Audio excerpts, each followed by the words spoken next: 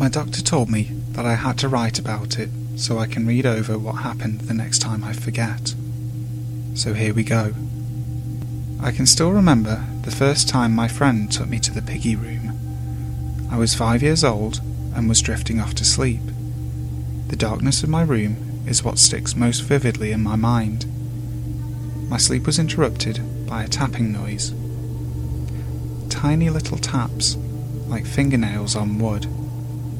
After hearing it a few times, I sat up in my covers to investigate. It appeared that the tapping was coming from underneath my bed.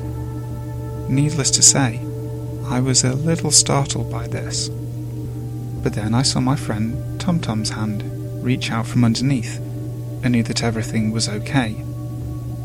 Tom Tom was an older boy than me, and I looked up to him greatly. I took his hand upon that night, his grey hand that was always very cold and rubbery. Sometimes I could put my finger through his skin and feel what was underneath. He didn't like me doing that much, though. I think that it was because it reminded him of what he was. Tom Tom didn't like talking. He liked playing with me instead. We sat there in the darkness for a few moments before he spoke. "Do you want to see the secret place I found?" he asked. "It's bedtime," I remember replying. "I can't play with you now. Mummy will shout at me if I leave bed." "You won't have to leave the room. Just come under here with me, and I'll show you the secret place." I can remember letting out a deep sigh, but I did what I was told and let him lead me under the bed. I can remember being somewhat nervous. For some reason, the floor underneath my bed had turned to soil, and I was covered in dirt as I crawled after Tom Tom. When I think back to that night, I get this awful feeling in my gut, this foreboding, hellish kind of emptiness, a void in my chest. I followed Tom Tom through the dirt and into a forest. It was a sickening place. Leafless trees in perfect rows, and a lifeless black sky spread above.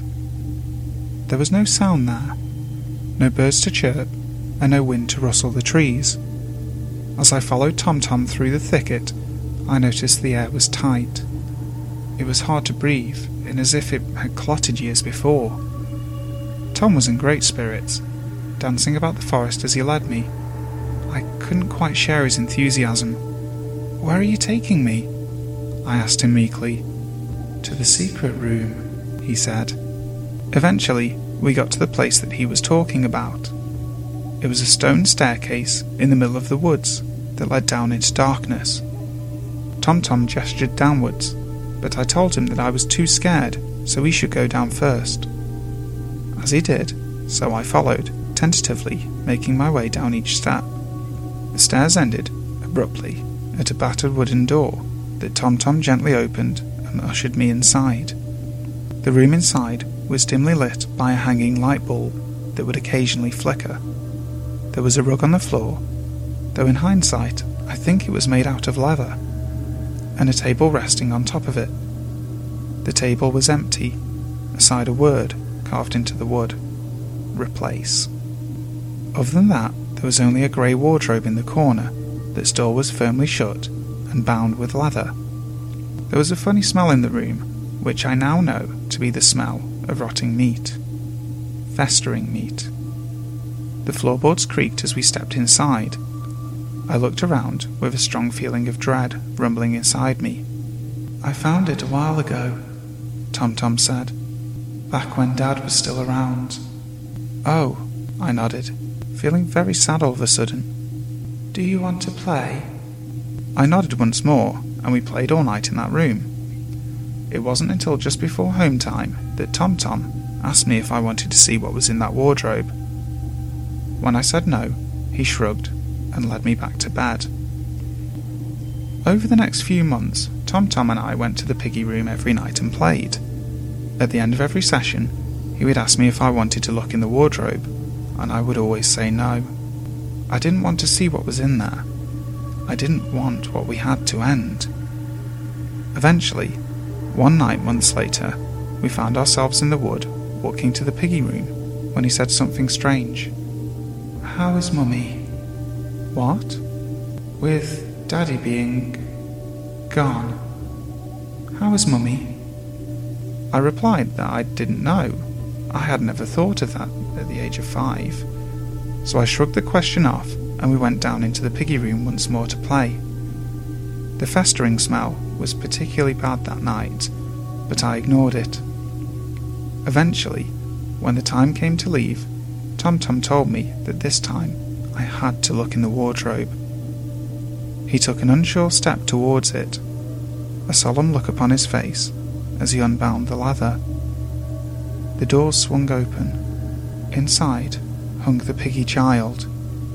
He was about my age, perhaps older. His body swung gently backwards and forwards. His body was clothed in pyjamas, just like mine, but his face was that of a pig. Tom Tom carefully explained to me that the boy's face had been removed, and a pig's had been stitched on by his father. I was terrified. As a fresh wave of the body's putrid scent hit me, I backed up against the wall and burst into a flustered wail. Tom Tom looked confused. "Wouldn't you like to hang like this?" he asked gently. I screamed at him to shut the doors, and reluctantly he did so. He then stared at me for a long time with his sunken eyes and wrinkled, rubbery skin. He didn't understand why I didn't like it. "He needs a replacement," he explained. "One day." After that night, I ignored Tom Tom. I would scream every time he tapped for me, and my mother would come and comfort me. I never told her about him. Instead, I just said I had a nightmare. Years passed, and I became a man. It had been a very, very long time since Tom Tom had called for me. So long that I was sure the piggy room was nothing but a dream. I had written off the piggy room as nothing more than a strange delusion. I had told nobody about it, nobody at all, for fear of sounding deranged. One day, I found myself looking through some old papers for some kind of story to inspire my writing. I'd made a pretty good life for myself writing crime fiction. Of course, it wasn't the best pay in the world, but it was just enough to get by without having to work some boring 9 till 5 kind of job. After a few hours of reading faded papers, I came across an article that made my skin crawl. Date: October 1987. The year before, Tom Tom took me to the piggy room. Headline: Father murders child and hangs body in wardrobe. I thought back to the piggy room. The article triggered it, and I remembered it all. I remembered my mother crying. I remembered my big brother Tom. And I remembered what my father did to him. I remembered the old wooden shed where he hung. The piggy boy with the piggy face. The piggy room where I had found him. Hi guys, Brimstone here. I hope you enjoyed the story today. This was my first submission actually from a really good writer. Coming soon, I'm going to have another creepy top 5 for you, and also a very special collaboration video with a great guy from a great channel, but I'm not going to spoil too much for you now. So, until next time, sleep tight. This country was built on a distinctly American work ethic. But today, work is in trouble. We've outsourced most of our manufacturing to other countries. And with that, we sent away good jobs and diminished our capability to make things. American Giant is a clothing company that's pushing back against this tide. They make a variety of high-quality clothing and activewear, like sweatshirts, jeans, dresses, jackets, and so much more. All made right here in the USA, from growing the cotton to adding the final touches. So when you buy American Giant, you create jobs for seamsters, cutters, and factory workers in towns and cities across the United States. And it's about more than an income. Jobs bring pride, purpose. They stitch people together. If all that sounds good to you, visit American-Giant.com and get 20% off your first order when you use code STAPLE20 at checkout. That's 20% off your first order at American-Giant.com with promo code STAPLE20.